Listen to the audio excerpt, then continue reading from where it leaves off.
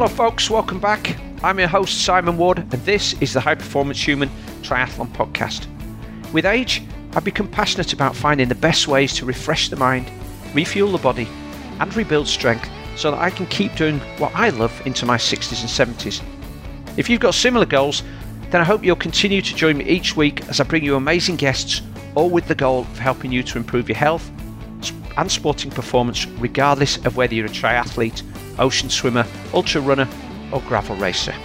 Before I introduce today's guest, I'd like to say thank you so much to Michael Gregson, whose generous donation has covered the costs of this week's podcast.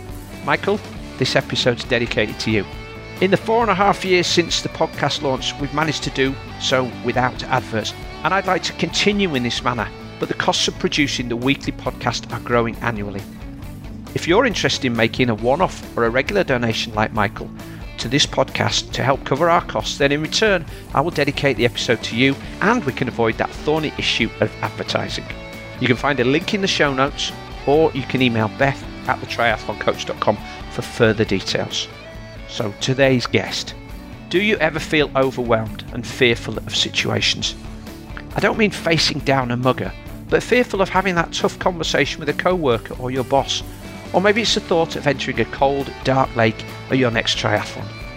Today's guest is David DiFrancesco, who had exactly the same, but he learned how to deal with them and now teaches human beings to become living warriors by helping them to recognize that life is an inherent unknown and we will feel uncomfortable at times, and rather than avoiding that feeling of being vulnerable, we develop the strength of resilience and a knowing confidence that we can handle anything that comes our way. If you ever feel like overwhelm or fear affect your ability to get stuff done, then what David talks about in this conversation might help you. So let's hear from David. Welcome to the show, David DiFrancesco. Thank you, Simon. Glad to be here and glad to be here with your audience. Well, David, you connected with me via LinkedIn and I was intrigued by the title of your business, The Living Warrior. And I thought, this is something I need to find out a little bit more about. So we had an initial conversation a few weeks ago and, well, we could have done the podcast on that day, couldn't we? We got into a really good conversation, which I hope we're going to be able to recreate in some way today. So just give us a brief elevator pitch about what you do, and then we'll go right back to the beginning and find out how you got there. All right. Well, very briefly, we're talking about how I got there, but very briefly, what I do now is I have people bring me their pain and their challenges. And through my experiences and what I've learned and how I've been doing this for so many decades, I help them into a point of healing for them, whether it's physically, mentally, and emotionally. Well, that sounds interesting, doesn't it? Because we've all got baggage that we've accumulated over the years. And I remember once reading this article where the author painted a picture of somebody walking around with a backpack. And as they went along with the backpack, they picked up a rock and they never discarded any rocks. They just kept collecting rocks. And if those are the rocks, those rocks represent stresses that we have. Eventually, if it was a backpack full of rocks, we'd be buckling under the weight of it, wouldn't we? And if those stresses we never get rid of, we just keep accumulating them over time, eventually we buckle under the strain and we can't cope. That's absolutely right. And we can add to that also our stories and our perceptions that we've accumulated through our lives as well, that may or may not be valid. And so there's a little bit of work through on those as well. Yeah, well, that's interesting. I'm going to come back to that one because you talk about how you went through this process and sort of went about correcting the stories that you had. So maybe we can get into that now then. So take us right back to where your story began. I think it was when you were at college, wasn't it? That is exactly right. So without going into all the specifics of how I generated my beliefs about myself and everything, let's just say I did not go into my early adulthood with anywhere near the tools or the self-confidence or anything that I really needed to be successful. I had a lot of concerns and issues that I had not worked out. And when I got into the early days of college, I realized that a lot of my beliefs and a lot of my understandings about how life was supposed to be and my experience of it and all of those things was not going as I had estimated or thought they were going to be. So I had extreme periods of disillusionment. Managed to get through my first year and came home, of course, for the summer, and went back for the second year. Mm. And it was in that second year that I just realized it wasn't getting better, it was getting worse. And I was getting into a point of crisis. So ultimately, right around Christmas in that second year of college, I attempted suicide. And coming on the other end of that, of course, I got thrown out of school. You know, my whole life was really devastated. And I went through about a 2-year, very dark period. I'm lucky in that I did not get any further self-destructive, but I really reached a very bad point with my thoughts about myself and everything. And I had someone share with me, I was talking to somebody at the time, and I had someone share with me it was a simple sentence. And he says, it's only going to get better when you decide it's going to be. And it was like the bells rang, the clouds parted, you know, it was like, he's right. Wow. He's absolutely right. So I knew enough about myself that I had a lot of concerns, a lot of fears, a lot of issues that I needed to work through. And I knew that I needed to put myself through some scenarios, some things that really challenged me. 12 to 15 years working on myself and putting myself in pretty much every scenario that I was scared about. Afraid of heights, I did rock climbing. I was afraid of aggression, so I took up boxing and martial arts. Ultimately, in the scheme of all of these things, I encountered I attracted some coaches into my life. Former Navy SEAL, and a big shout out. He's since passed away. Richard Makowitz was his name. Former Israeli Mossad and a former Russian Spetsnaz. And in the midst of all of them, I was doing hand-to-hand combat, and I was learning a couple other things through them. In the midst of all of this, I came to the understanding that these men that we saw as successful, as we saw as achievement, in the achievement of their lives and their experiences, had going on inside their minds the very same fears and the very same trepidations and the very same concerns that we all did. And I was able to learn in my training with them what it was that took them from where we are at with our fears and our concerns and brought it to where they're at with their achievements. And I realized that a lot of it's up in the noodle, and a lot of, okay, yes. I'm interested how you managed to accumulate 3 coaches who'd all been in the special forces. Was that just because of the situations you were putting yourself in, like martial arts and boxing, and that tends to attract those sorts of people, and so yes, you became associated with them? That's exactly right. Okay. The scenarios that I was putting myself in were basically being taught by those individuals. As I said, I kind of went to the extreme level on things. It wasn't enough. It was not enough to just get a boxing teacher over at the local gym. It was, I'm going to seek out some experts here. So in the process of all of that, I discerned that the real skill set here is not just physical, it's actually mental and emotional.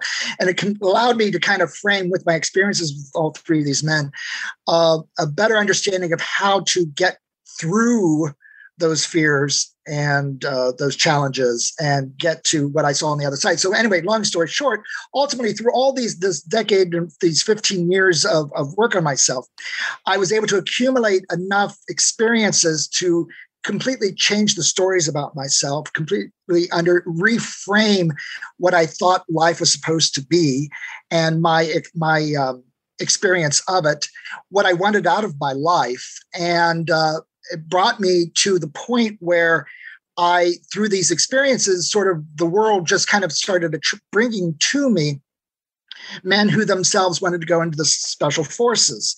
And so I was able to, again, further put together my coaching through that and help them into their roles.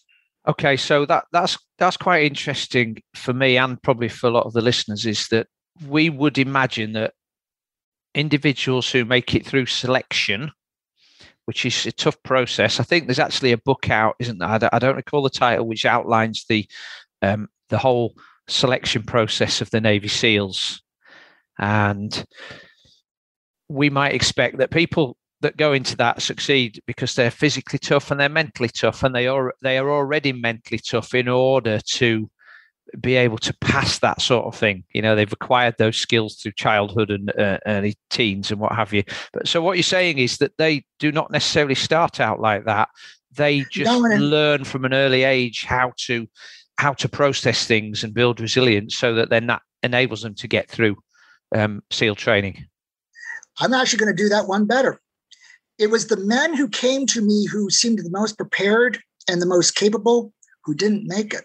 So, sorry, just to interrupt. So when you say the most prepared and most capable, you're talking about the people who seem the physically fittest and who you'd think they're going to walk through it. They'll be able to do 100 press-ups, run a mile, swim, and had their life in order. They had never failed at anything. They were always very successful.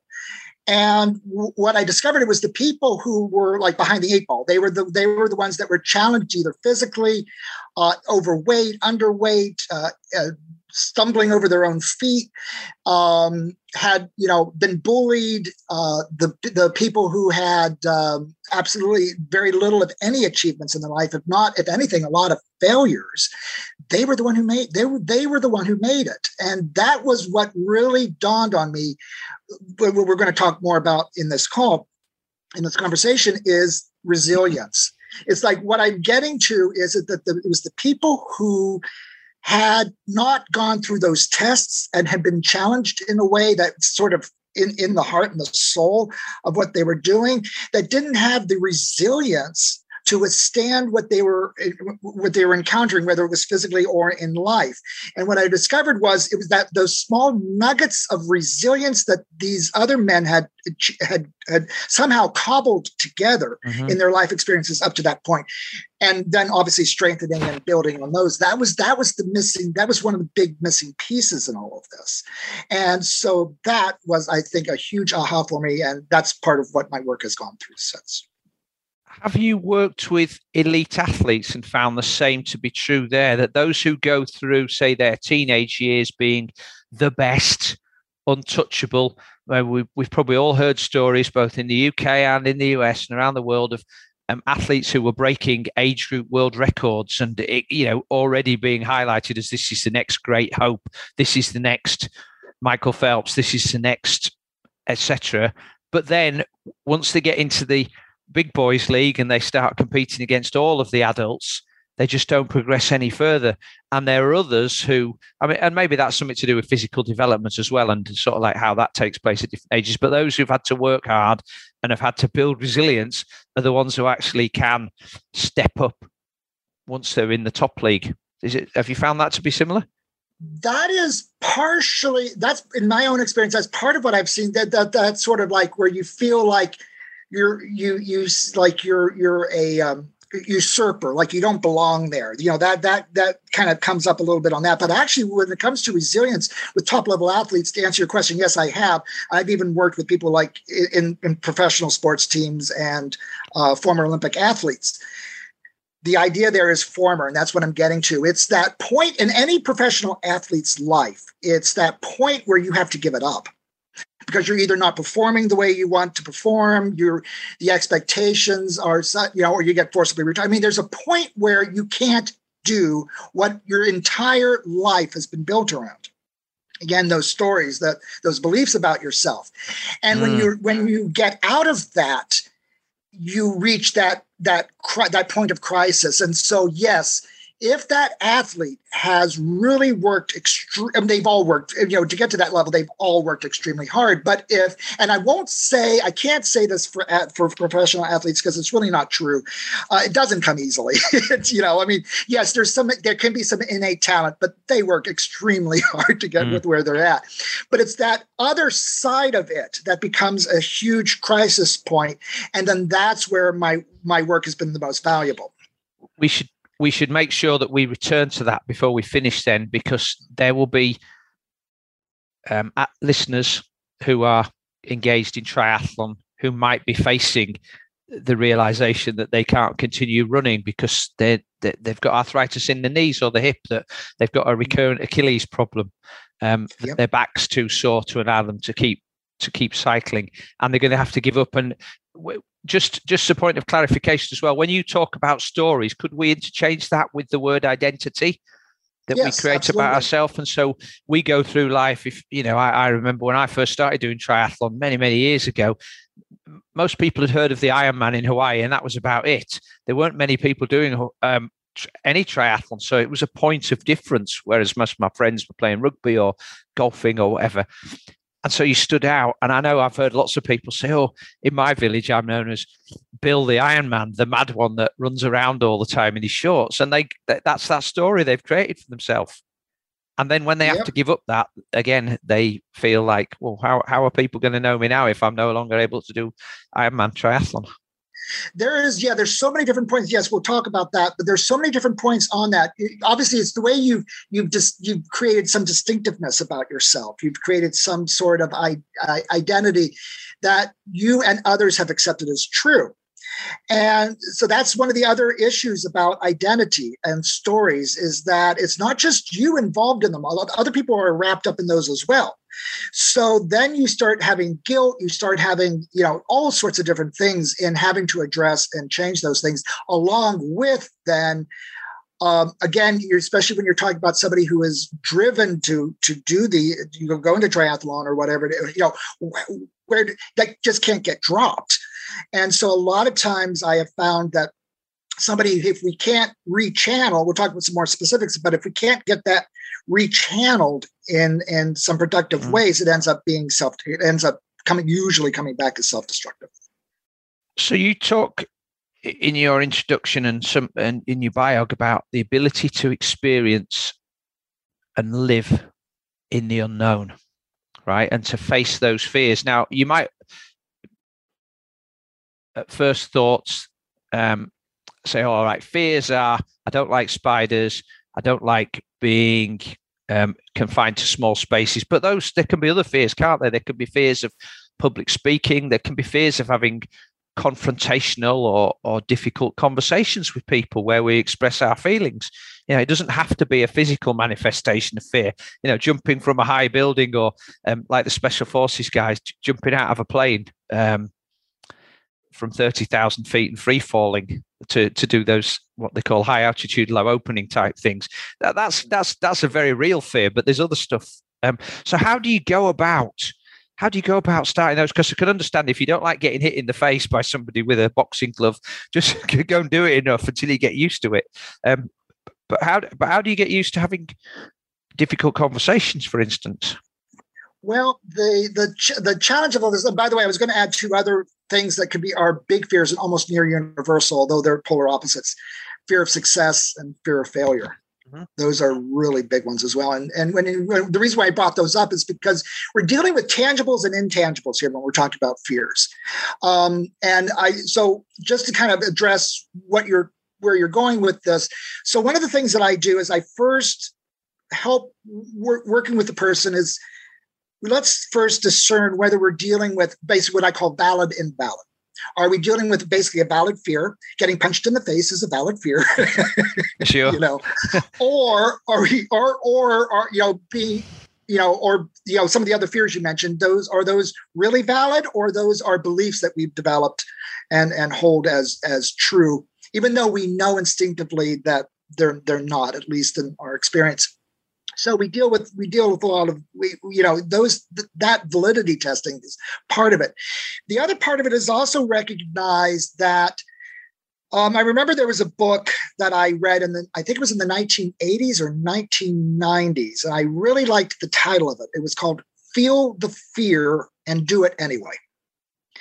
And that's almost a beautiful crux to how to live, with the fears. It's that, a lot of people, when they start thinking about this and start addressing it, they think the idea here is that we have to kind of overcome the fears, that we have to somehow squash them down and build ourselves over them. And what I'm saying, and what I share with the folks I work with, is that that's not what the focus of all this is. It's recognizing that the fears are there, and whether they're valid or invalid, we hold them as true. And that what we really need to start putting our focus on is not trying to live our lives without fear, trying to live them with fear. And so we're not trying to jettison things. We're trying to understand perhaps how we can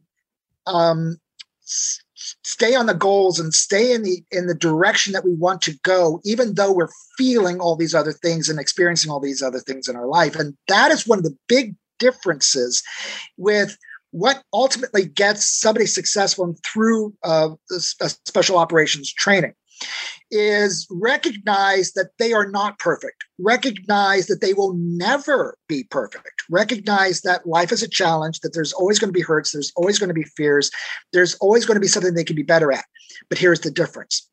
They recognize that, and they understand that their role now is to just constantly work on making themselves better, not perfect, but better.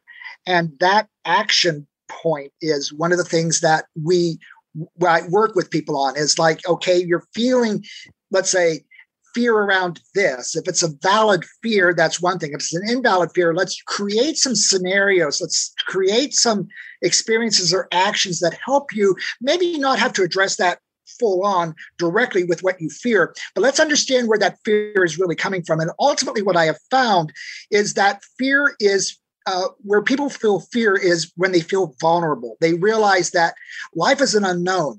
I mean, we inherently have fears because we don't know what's going to happen any one minute to the next. So in that absence of knowing and understanding, especially with somebody who's driven and is achievement oriented, that is a very tough place to be. So it's developing the skill sets to be in that place of feeling vulnerable and imperfect and fearful and still staying on track and moving forward. So I guess one thing about fear is that we don't want to, it's the fear of facing up to who we really are at that particular time and in order to make ourselves better. So does this all start with a period of sort of very honest self-reflection then? And maybe getting some feedback from others around you. So asking, I chat with potential triathlon coaches all the time who perhaps don't like to get feedback because they're afraid of what they might hear. That the feedback is, well, you could do better at this. They don't want to hear that, so they don't bother asking. And when you don't bother asking, you don't find out, and then you can't move forward. Well, what I would say is this, and you're absolutely right. I mean, I don't think that holds for anyone really. Most folks don't like feedback. I think that's just an innate. We don't like because here's the thing: is we're going to whether it's not like this, but we're going to perceive it and receive it as criticism. Mm-hmm. And that's why people kind of wall themselves off from it, even though it's maybe offered well and well-intentioned and in a good way. We're going to receive that and generally perceive it as criticism. And that is not a receptive place in which to start embracing some expanded point of self. Where I talk about one of the best places to start is your general malaise, unhappiness, unsettlement and things. Nothing's like really going wrong in your life, but nothing really feels like it's going right. It feels like unsettled. Those kind of points, that's the best, that in a way, that's the same thing. It's just not felt as strongly perhaps, but that is usually a good point for people to start with in trying to start saying, okay, I'm not feeling really right about my life or where it's going and those kind of things. Let's kind of start the ball rolling here and let's start figuring out maybe what makes things work better for me or, that kind of thing. So that's a good starting point. Okay. I still need a bit of guidance on getting the hang of this, David. So can you give me a specific example around that about somebody who might think, well, I can't put my finger on what it is, but I know it's not quite right. If you can't put your finger on it, how do you know where to start? What do you do? Right. Well, I mean, basically what ends up happening is the point is, in fact, there was a woman I was working with recently, or still am, or we're wrapping some things up, is, she's had a company now. She's run a company for about the better part of 20 some years. And like any self-employed company, and everything, you have your goods and, your bad years and everything. But overall, she's gotten herself through it. She's gone through some big challenges. She's made it. She's got she's got all the accoutrements of life around her. She's got a family, all the 9 yards, but she feels completely unsettled. It's like it's not good enough. It's like she knows she doesn't need more of what she has, but it's like what she has isn't working anymore. So it was just this general, I don't understand. She even would use this kind of language. I'm everything. You look at my life on paper, everything is okay. It's not perfect, but it's okay. I should be okay, but I don't feel okay. And I don't understand why. And what I was ultimately started to work with her on is in her experience, and where she's with the stress point and the concern point for her is she has no exit. She has no way of extracting herself. She's changed. She has different desires. She has different things she wants to accomplish. She wants to travel. She wants to do all these things. And she ultimately, when we drilled down to what it was that was really creating the point of friction for her, where it wasn't matching with where she was, it was because inside her, she realized what she was doing, it worked for her before, but it isn't anymore. And she didn't understand that. And she didn't know how to even come up with the ideas of what would work for her now. And so it's helping her recognize that and transition into that. So it would be very difficult for an individual to work this out for themselves, wouldn't it? They would need to speak with somebody who was going to ask them some challenging and reflective questions, and doing that whole 5 whys thing.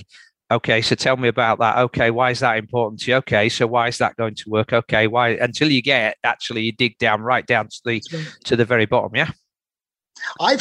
You're exactly right. That's why people like you and I and other coaches are out there, is we're that person to ask in a supportive way those tough and challenging questions. And it's funny. It is not funny like hilarious, but like it's so moving when you get to that nugget, when you get to that sort of that point of gestation where all this stuff is coming from. You'll just see this look of like not only aha, but sometimes there'll be tears. There'll be just sometimes there's laughter. It's just so funny. All of a sudden these it's like that's it. And so much starts rolling from those points. So I can imagine the aha moment when somebody realizes, it's because I don't know how to get out of this business. The business is me, I'm the business. But I'm putting a hypothetical example in now. What happens if somebody realizes that the result of all that, or the reason for all MLAs, is because the relationship, the long-term relationship they're in isn't working? I mean, that must be really hard for you to approach. But, as you've just said, the business changed and the woman changed, but they were almost like going apart, and she didn't know how to finally make the break. But it's a business. It's an entity, isn't it? It's not a relationship with emotions tied up in it. And there will be people who are listening to this who might be thinking, actually, that is me. So how do you start tackling that one?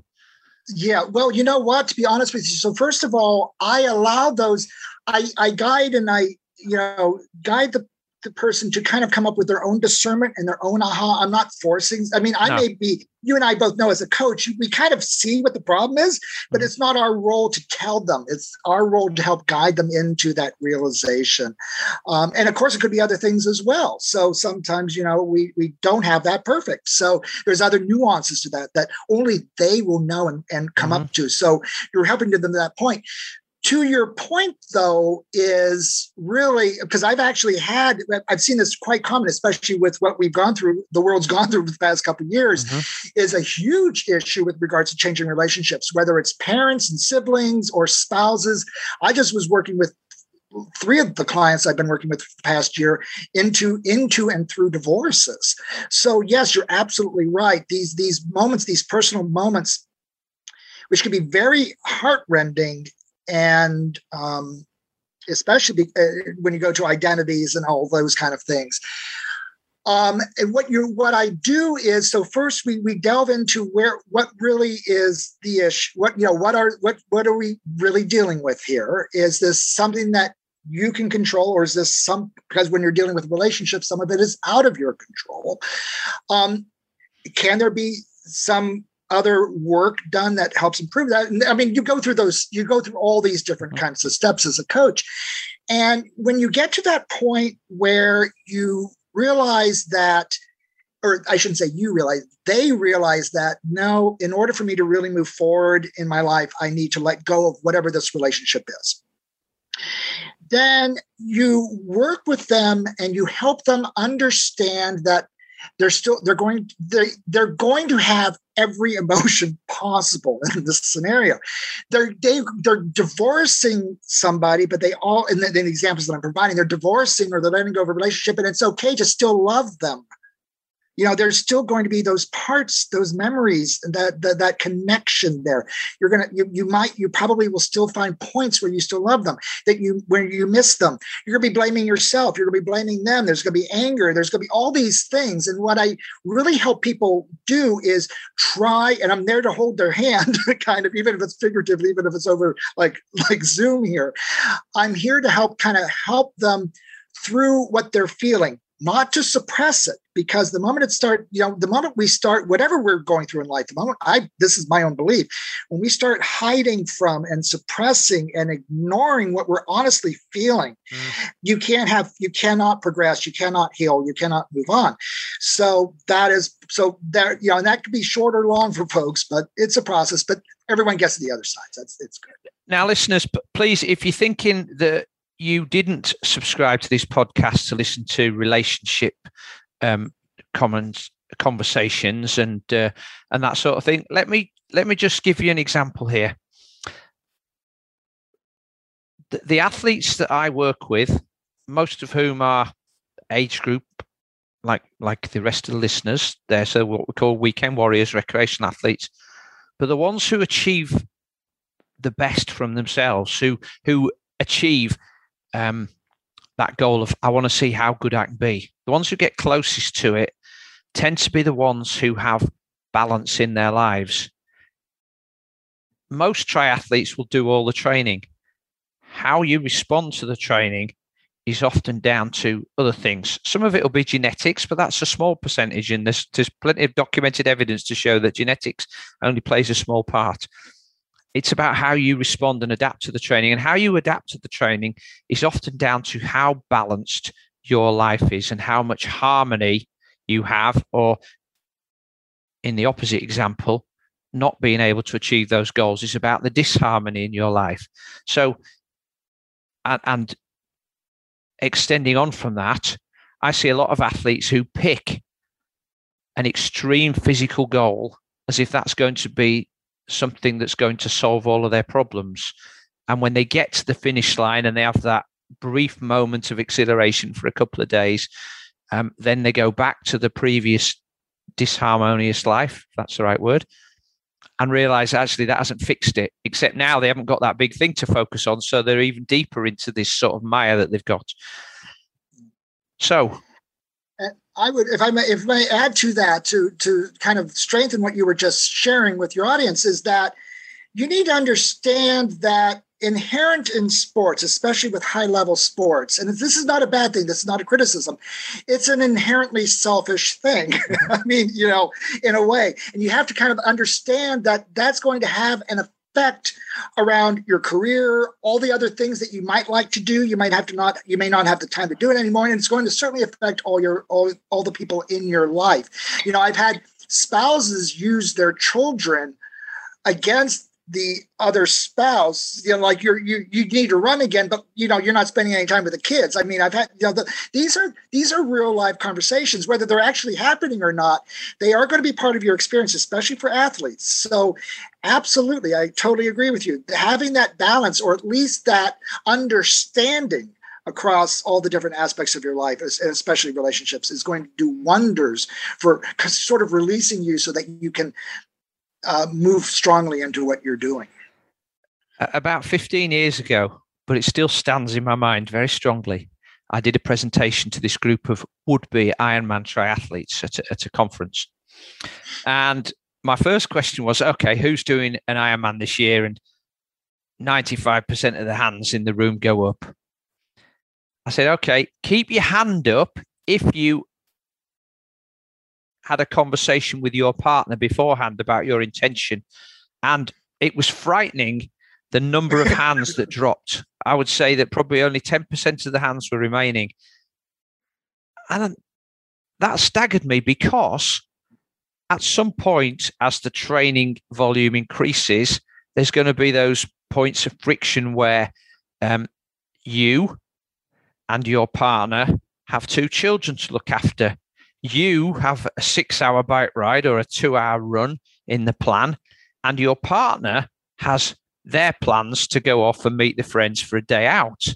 And nobody's yet worked out who's going to take the children to football or to dance practice or whatever. And of course, if you haven't had the conversation with your partner, then your request for a little pass out for the day is going to be met with some rolling eyes and a firm no, isn't it? Because, oh no, you didn't tell me about this Ironman thing, so why should I concede here? Right? But so communication amongst the various people involved in all of this is also got to be a key thing, hasn't it? In creating harmony and understanding that, yes, we'll be focused on these tasks more at other times than others, but with communication and understanding that, like any loan, we're going to have to pay that goodwill back at some times. That will help. That will help retain the harmony, won't it? Absolutely. It will help strengthen the opportunity for harmony. Let's just put it that way. Sometimes you may not have that harmony anyway, because there's feelings, there's emotions, there's all sorts of things involved. And there's always going to be some party in any relationship that's going to feel slighted in some way. But generally, yes. We're not looking at, again, like we talked about before, we're not looking for perfect here. We're just looking, I think, in a lot of, at least if the relationships are strong and there's love there, at least most will recognize effort. And so if they know you're trying, that helps tremendously. So you talked earlier also about vulnerability, and I've talked. My brother's been on this podcast. He's a courage coach, so probably very similar to what you do, David, in the UK, and he helps people to face those fears, if you like, and sort of understand that they have courage so that they can face those fears and be the person they want to be.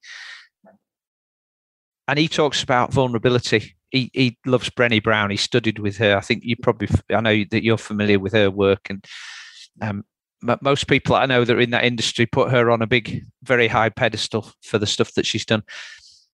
And I have learned, because I have a couple of friends in the Special Forces, that actually sharing vulnerability is the opposite of what you'd expect from people like that. Rather than being this hard man who doesn't express their feelings, they can actually be quite vulnerable, and that's what makes them good team members and makes them the sort of person that others will want to work with. So is vulnerability and sharing vulnerability another of those fears that we feel uncomfortable doing, and something that we need to expose ourselves to? Absolutely. And that's one of the biggest challenges is it's sort of the word that never gets mentioned, but it's the thing that it's one of the big things that needs to be talked about. It's because here's where, unfortunately, going back to identity and stories, we have beliefs about how we're supposed to be. We have beliefs about our understandings that have been projected on us, or what we hold as true, or even how we feel about ourselves, and what we should or shouldn't be doing or feeling, or all these kind of things too. And that's one of the big points, especially in the initiation of work, is with a client, is understanding that we don't have to put the word to it. We don't. I mean, sometimes just identifying it is the problem, but there's still a feeling there. There's a nugget there, and we don't have to put a name to it. We can let that go for right now, because we haven't built, just like building the body. You're asking it to bench press you're asking it to bench press 300 or 500 pounds, and you haven't gotten 100 pounds off the bar yet.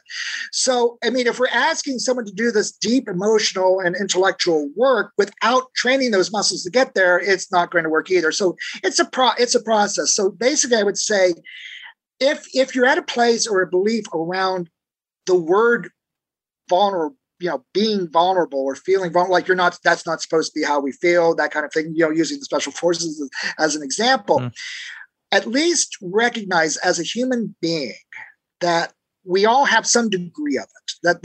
Whether it's high or low, stronger or weak, whatever it is, that there, as a human being living in this world, there is always going to be some vulnerability. And you don't have to put a word to it. You don't have to understand why it is what it is yet. You don't need to understand any of those things. Just simply recognizing that this doesn't feel good, and one of the first points is what's the first thing that you feel like doing when you feel that? You feel like running away, you feel like hiding, you feel like anger, you feel like, what's that point? That's one of the starting points of my work with somebody in dealing or developing courage and handling and understanding vulnerability is the moment you feel, or even you use that word, what's the first things that you feel like doing, or what's the first things that you feel? That's the point that we will focus on as the start of developing and growing out of that. We don't have to put a word to it. All I know is, so you feel, so there's some people who will react they will react aggressively. They'll act out in anger, or they'll go to the bottle, or, whatever, there's some point there. So, okay, we don't need to call it this right now, but we know that whatever it is that you're doing when you're feeling this or you're thinking about this is causing you to do that. So let's start there. And then eventually they'll be able to they may even put their own word to it, but eventually they'll get there as you develop those courage muscles, like your brother would say. You have to. Yeah, these are muscles that have to be built. So I'm trying to keep bringing this back to actions and lessons that endurance athletes can put into their life as well, because that's most of the people who are listening to this are, well, they're probably reading and seeing those posters where it says you should have big, scary, hairy goals. And, or they've seen that motivational poster that says do something scary or something that scares you every day, without really knowing why they're doing it or what they're doing it for. But then once they've, they're sitting in the comfort of their own home, and we're coming into the race season now. So some of these races that they entered 6 months, maybe a couple of years ago, are now becoming very real, and it's starting to bite. Actually, I'm going to have to do this thing. How are they going to deal with those fears and those anxieties? I'll give you some typical ones. Somebody who's never run more than 10 miles but has entered for a 100k ultra race, thinking that'll be a challenge for me. Somebody who has entered a triathlon but doesn't really like swimming, but manages to go to the swimming pool where they can see the bottom and the sides and the wall to touch, and they've got lifeguards, is now going to have to enter a dark lake and swim 2 miles with just some guys in rubber dinghies over there to the side looking to see if you put your hand up. Those are some of the huge anxieties I face. So how do you go about facing that? And how do you go about sharing with people? Well, you're supposed to be the fit guy that does this, or the fit girl, but are you telling me you're scared? So first of all, I love, and I agree with, yes, you need to have those big, hairy, scary goals. The question that I add to that is when. And so let me take you a step back. We set these goals for ourselves without perhaps understanding the process to get there. Just like training the body, just back to all your listeners, back when you first started this whole process of going into triathlon, you didn't just start off, you started off running around the block. There was a point you got into the pool for the first time. You learned how to swim, wherever that beginning point was for you. So the old adage, you eat an elephant one bite at a time. So when you're dealing with these big, hairy, scary goals, they're awesome. And they are a great thing in which to aim for. The question is are you giving yourself sufficient time to get there? And without putting, it's not a date thing. It's a growth thing. So what I tell people is to get there, what you do is you go to your next scare. Just look at where you're at now and just go to the next thing that scares you. And then go to the next thing that scares you. And then go to the next thing that scares you. And go to the next, just like eating that elephant one bite at a time. Basically, you're increasing your capacity for handling fear. You're increasing your abilities. But you're giving yourself just like training the body, you're training, you're training the courage muscles. You're giving yourself the capability to handle scary, that's hairy, scary goal. Right. So I I recognize that now. It's building up your exposure to these situations. So first, go down to the lake and see that it's not quite as scary. Convince yourself that there aren't any big fish in there that are going to eat you, that they're all going to be afraid of you. Just go and stand in the dark water for a little bit and see what happens. See if it's cold, see if it's warm, what it feels like. Then go and dip your head under the water, and then go for a swim out to a friend who's waiting in a boat 10 meters away. So slowly, just spend 10 or 15 minutes in there, slowly increasing that, so that over time, when it comes to the big day, yes, of course, you're going to be anxious. That's part of doing something that's taking you into the unknown. But as soon as you start doing the processes that are going to get you there, those anxieties should be forgotten. Absolutely. You'll laugh, just like everyone listening to this looks back on wherever it was that they started and don't even realize have totally forgotten the struggle and all the things that they went through at the time that they made even the decisions to start this process. Because we've done so much growth, we've expanded so much, but it was there. I can guarantee you, just as much as where you're at right now, you'll be able to look back on and say, what was the big fuss about? I do speak to a lot of people who will say, I'm so anxious about this. But normally I find that particularly when they're standing on the start line and they're anxious, it's a lack of preparation generally. They haven't exposed themselves to those things. So when we swim in open water, I don't know if you've ever seen the start of a triathlon, David, but although they've changed it somewhat now, mostly to do with safety, but also governed by the COVID rules, just to have people not starting one big mass sort of group of almost like piranhas sort of flashing into the sea. But still, you're going to be swimming with lots of people around you, and those people are trying to swim down to the next orange buoy, just like you are. And there's a lot of people going for a small space, and so you're bound to get people tapping your feet, putting the hand on your back, which makes it feel like they're trying to push you under, banging you on the head. None of it is deliberate or personal. It's just everybody trying to fight for the same space, like it is if we're all trying to get onto the subway at the same time. Right. But if you haven't exposed yourself to that in training, then it's going to seem scary. And if you're already anxious about the water, then you're going to stop thinking about the process of turning your arms over and swimming and start thinking about, oh my God, I'm going to drown here. In fact, it might not even just feel scary. It might feel overwhelming. Sometimes, I've talked with some athletes, and I've trained people, it hasn't been a big thing of my work for triathlons, but I have had people who do triathlons. Sometimes they've had panic attacks where, literally, especially in the first one or two times where, literally it's like, sometimes you're getting clubbed in the face with a foot or something. I mean, like, yeah. It's a melee, and it could be, and then the other thing too is, of course, sometimes is when you're transitioning to the bikes and things, and you're trying to change what you're wearing, change the clothes, you're trying to jump on as well as everybody else. So there's always these free for all moments, and it can be really overwhelming. That's a point that is very important that you're highlighting. Is there's also a difference between the experience of solo training and training in an environment or training or actually competing in an environment with other people.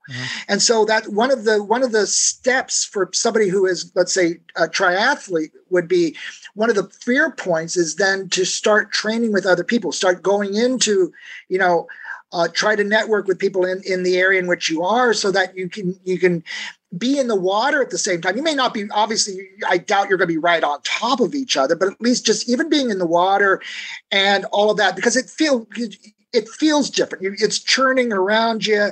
It's turgid. It's moving around. Waves are being created, all sorts of things. So it's a lot different in that sort of a situation than just yourself, swimming by yourself, or even with a person. You need other people, and that could be like one of those bites that help you up to actually a competition kind of thing.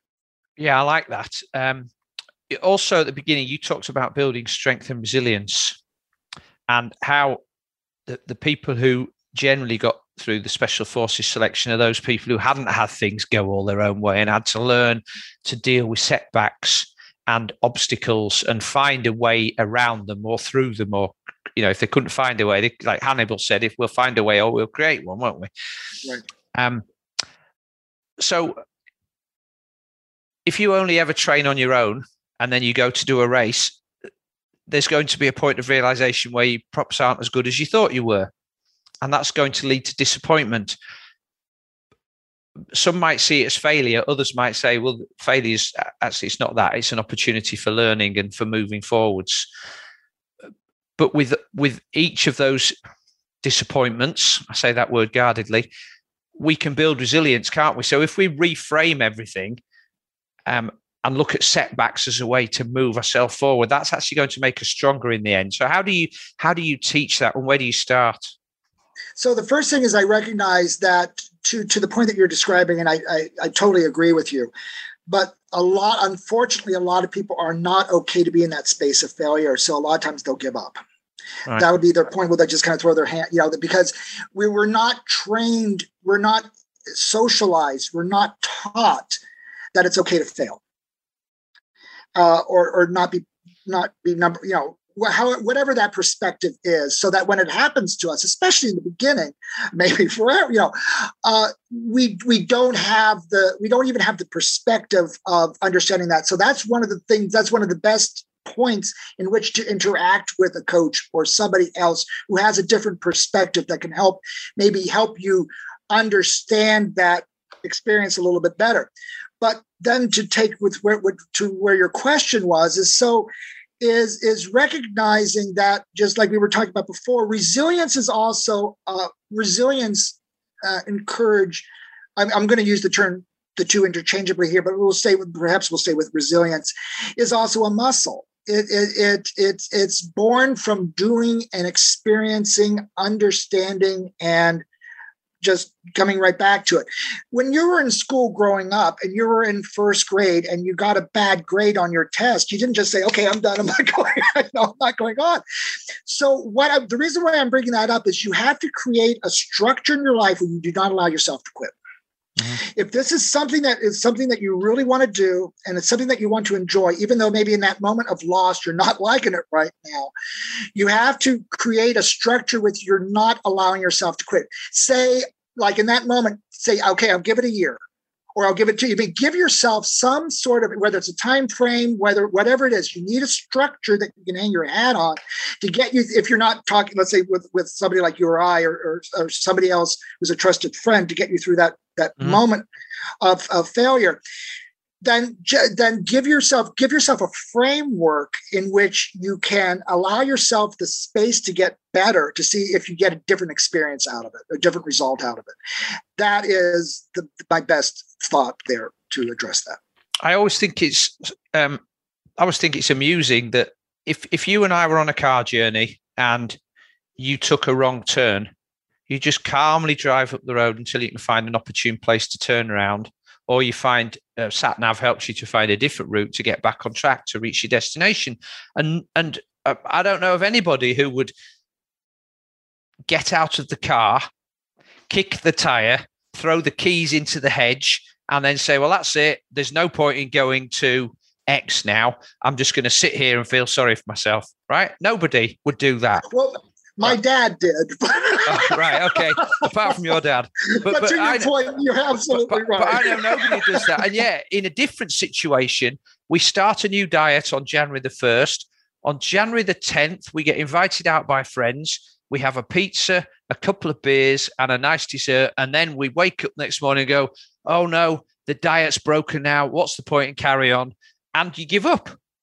Right, so please explain to me why in certain situations we do throw the towel in and just give up and go back to our normal way. And in others, we carry on. We do have that resilience to just carry on. What is that from? So that comes through, I think, to be honest with you, the way we were raised. It's the stories that we drag out of our childhoods. It's the stories that we drag out of our schools. Who gets raised embracing failure? It's like if you do something wrong, you get punished. If you got a bad grade, we're not raised with the perspective of understanding what failure is. Mm-hmm. It's like to me, I tell people failure is a chance to try again. That's what failure is. Doesn't mean you're bad. Doesn't mean you're wrong. It doesn't mean you're being punished. I mean, any of those things. Failure is just simply another opportunity for you to try again. Like Thomas Edison, how many times did he try to get a light bulb going? And it was like 100-something times, and before he finally got it, he didn't give up. He said, "Okay, just found one way this won't work. Let me try a different way." Sometimes it's that. Sometimes it's just knuckling down. We know we're doing the right thing. We just need to do it more. That sort of thing. So we just have to understand that all that socialization, all that training, all that we've been trained right now to not embrace failure. So when it happens, it can become a point where we just give up. If we, especially if it's something that we haven't really done yet, we're not sure if we really like it, to where, or it could be something completely devastating if it's something that we're having, let's say, look at, somebody who's been very successful at sports or triathlon, all of a sudden is not performing very well. Imagine that dialogue going on in there for them. It's like we don't understand that in that particular case, that may be something that, okay, we may have to embrace to your point that you mentioned earlier in the call about somebody who's injured or something like who may not be able to ride the bike or do the run or something like that. It's like, okay, how can I reframe what I'm doing to embrace the things that I can still do? Or maybe this is the point where I need to re-challenge myself and segue into something else that also feels good, or something that maybe something that I really wanted to do as well, but I didn't have the time or the attention to do it before now. Now maybe the time. So the point that you're talking about is universal. The question then is going to be is when we're in that moment, what comes next? Yeah, I think for sure. There will be more than a few listeners on the show thinking, I'm going to have to change sports. I've been through this myself. Running is no longer a pleasure for me. I enjoy running easily through the woods. Running hard just leaves me feeling more battered the next day than it does feeling like I'm getting any fitter. And so I'm thinking, well, do I really need to keep doing this to myself? Yeah, it's like I wouldn't keep hitting myself on the head with a hammer if it hurt every morning. Well, I know it hurts, so I don't do it. But why do I keep going out and thinking, yeah, if I just have a few months of this, I'm going to become a world-beating runner again? I was never a world-beating runner. So it's unlikely to change at the age of 58. But still, in my mind, I've been a triathlete for 35 years. And I keep thinking, well, maybe I can't do these, but maybe I could do that. Actually, the best thing would be just to go, I'm not going to do any triathlons anymore. I enjoy walking for pleasure. I can still swim and cycle. And now I'm going to learn a new skill. I'm going to paddleboard or I'm going to kayak in the ocean because they leave me feeling sore, but not quite as bad as running. Right. I have a client.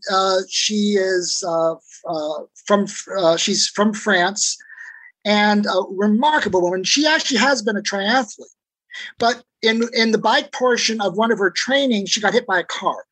Very badly, hit, bang up over the car kind of a thing. And, artificial hit, like we're going to replace half your body here kind of thing. And absolutely devastated because, she's in her 60s. So she had been doing this forever. So in working with her, what we did was we segued her, and swimming was great. So that was not a problem. So she embraced swimming. And to your point, she started bringing in some other sports and other activities and things that she really enjoyed. That were, in her case, she needed it to be physical. So there were still some things. In her case, it was one of them is pickleball. She loves pickleball. So that's great. It's not a question of whether it's right or wrong, or, it's what's right for you. It's what makes you feel good. And for her, she really needs that physical component to it. For others, I had a gentleman, and this is not an athlete per se, but he was a surgeon from World War II. When I started training him, working with him, he was in his 80s, for goodness sakes. And he ended up passing away when he was 90. But awesome, man. He was a surgeon in World War II, very accomplished medically. He had to face retiring. And then, of course, that esteem and all that identity that he was getting from other people was lost. But in my work with him, he let on an idea that he always wanted to learn to paint. But he wasn't going to be any good. I said, well, to start with, you might not be, but man, it's just like anything, just like medicine, all these other things that you've accomplished, you possibly can be, or at least enjoy it. Well, anyway, long story short, he did finally, we guided through all that initial part, got through all the stuff about starting and everything. And it's a little blurry, but if you notice, there's something hanging on my wall. Well, when he passed away, his widow got in touch with me. And he really appreciated my work with him and helping him find that new path for himself. He painted me something. Wow. And it's the only painting that I have in my home, because it for me it's an understanding and embracing of what's next, what comes next in my life. It's allowing yourself it's okay to let. It's like the toys of childhood. At some point, you have to kind of pack them up, maybe give them to somebody else that can enjoy them, and move on to something that can be equally as fun and as good, but different. And that is a tough. I agree with you. That is a very tough transition point, but that's an important point that all of us are going to face in so many different aspects of our life. Is our ability to do and experience the things that we did as a youth is going to change as we get older. And that's an important perspective to have, is give ourselves the space to take it easy on ourselves and not beat ourselves up because we can't perform like we did when we were 15 years old. We just have to stop hurting ourselves that way emotionally. Yeah. So actually change requires some self-compassion as well, doesn't it? Really? Absolutely. To stop beating yourself up, to stop, whether that's physically beating yourself up by going and doing the things that make your knees hurt, make your back hurt, means you need 3 days to recover before you can do it again. But there's still some perverse idea that you can succeed if you just keep trying. So that there needs to be some self-compassion, which is one thing, but also maybe rather than things being forced upon you and it's like, okay, now I've got to make a decision. It's, well, okay, I'm going to think about for me, it was like, okay, if I want to continue to enjoy the things that I'm doing now, or most of the things that I enjoy doing now, when I'm in my late 60s, what am I going to have to do? What about if I had a conversation when I was 68 where the surgeon said to me, I'm sorry, Simon, we're going to need to replace both knees. But if you'd stopped running 10 years ago, you wouldn't have got to this place. So then do I want to have that conversation with him? Can I fast forward myself to where I'd like to be when I'm 68? Because I don't envisage I'll be running then. But and then can I slowly start to transition towards that so it doesn't happen? So here's the point that I run into this a lot, as I know you have as well. So here's the challenge that I have with regards to that, is that discussion point that you said, if you had given this up sooner, you would have been fine. I disagree with that. The body is the body. I have people who have never done a sport in their life with bad knees. Mm-hmm. It may, I don't think one necessarily guarantees the other. Now, that being said, to your point with triathletes, yes, there is that point where it is an issue, and it certainly is enhancing the opportunity for there to be bad knees, let's say. But we can also pick out people who kind of went to the end of their days into their 90s and were just fine, didn't have any problem. So what I'm getting to is, so first, as I understand, so that what I call living your life in the rearview mirror. It's like, if only I had done this decision back then, I wouldn't be experienced when I am now. And you might be right, but you also might be wrong. And in that unknown, you just have to, because you can't win out of that. If you're having that dialogue with yourself, you're blaming yourself. You're berating yourself, and you can't get good processes out of that. So I tell people, just forget the what ifs, forget the maybes, couldas, shouldas, forget all that. You have no more control over changing your decisions now anyway. So it's lost energy, it's lost attention, lost time. Don't worry about it. This is the scenario that you're facing. This is the thing that you're dealing with. How do we turn this into something that you can move forward with and feel good about yourself and your life, that you're doing the things you want to do? Okay, knees are bad. Okay, so let's look at some things that you can do now to make them feel better. Sometimes people move into yoga. They move into other things to help stretch, help non-impact, if you need the physical. They go into different sports that don't involve, let's say, the impact on the knees, or like the doctor, the surgeon. They move into activities that they always had the hope of being able to have the time to do before. Now you do. But it has to start with stop kicking yourself, stop blaming yourself for what happened. It happened. You can no more control this than the responses of the body. Yes, you're correct in that what we do to our bodies has an impact on our bodies, but we never, one of the things that we need to as athletes is really be really good about listening to our bodies. Give it that extra rest. Give it that, those things, that massage or that sauna or something that helps heal us. It isn't just about hitting yourself with hard training. It's also the process of recuperation afterwards. And when all those things have been addressed and you're still facing these things, then it takes some harder questions and some more resilient answers from yourself to move forward. But it's an important dialogue, and it's one that we're all going to have at some point. I suppose accepting that we're all going to have that and building resilience along the way so that when that time does come, we have the capacity to deal with it. Yep, absolutely. What I've learned today, David, is that vulnerability is okay, that facing up to our fears is good, that stepping into the unknown is fine, and it actually increases our capacity as a human being, but we don't want to do it straight away. We need to have small exposures to each of these situations so we slowly become used to it. And I guess most people will be familiar with the idea that you mentioned earlier. Somebody in the gym wants to bench press 300 pounds, but if they're only bench pressing 100 pounds now, it's more likely to end up with them being trapped under the bar than it is being successful. But that doesn't mean they're not going to ever be able to do it, but you just need to keep putting a 1 pound plate on the bar every couple of days, and eventually you'll be able to lift that. Well, that's the same with understanding and dealing with vulnerability and building resilience. Is we need to add a 1 pound plate every now and again and slowly build up. Have I learned a good lesson today, do you think?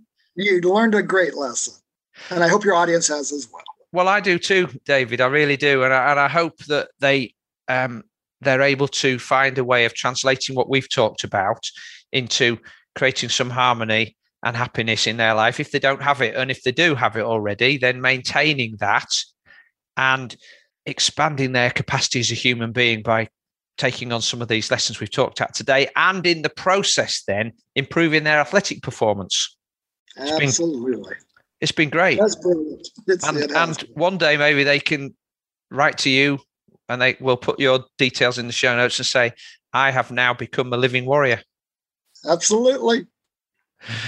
David DeFrancesco, thank you very much for being on the show today. It's been a great pleasure. I really appreciated it. Simon, thank you so much. And my thanks and gratitude to your audience as well. Bye for now, David. Bye-bye. Thank you to David for being a guest on this week's High Performance Human podcast. As usual, there are links to all of today's discussion topics in the show notes below. To make sure you don't miss any episode in the future, please go to iTunes, search for the High Performance Human Triathlon Podcast, and subscribe.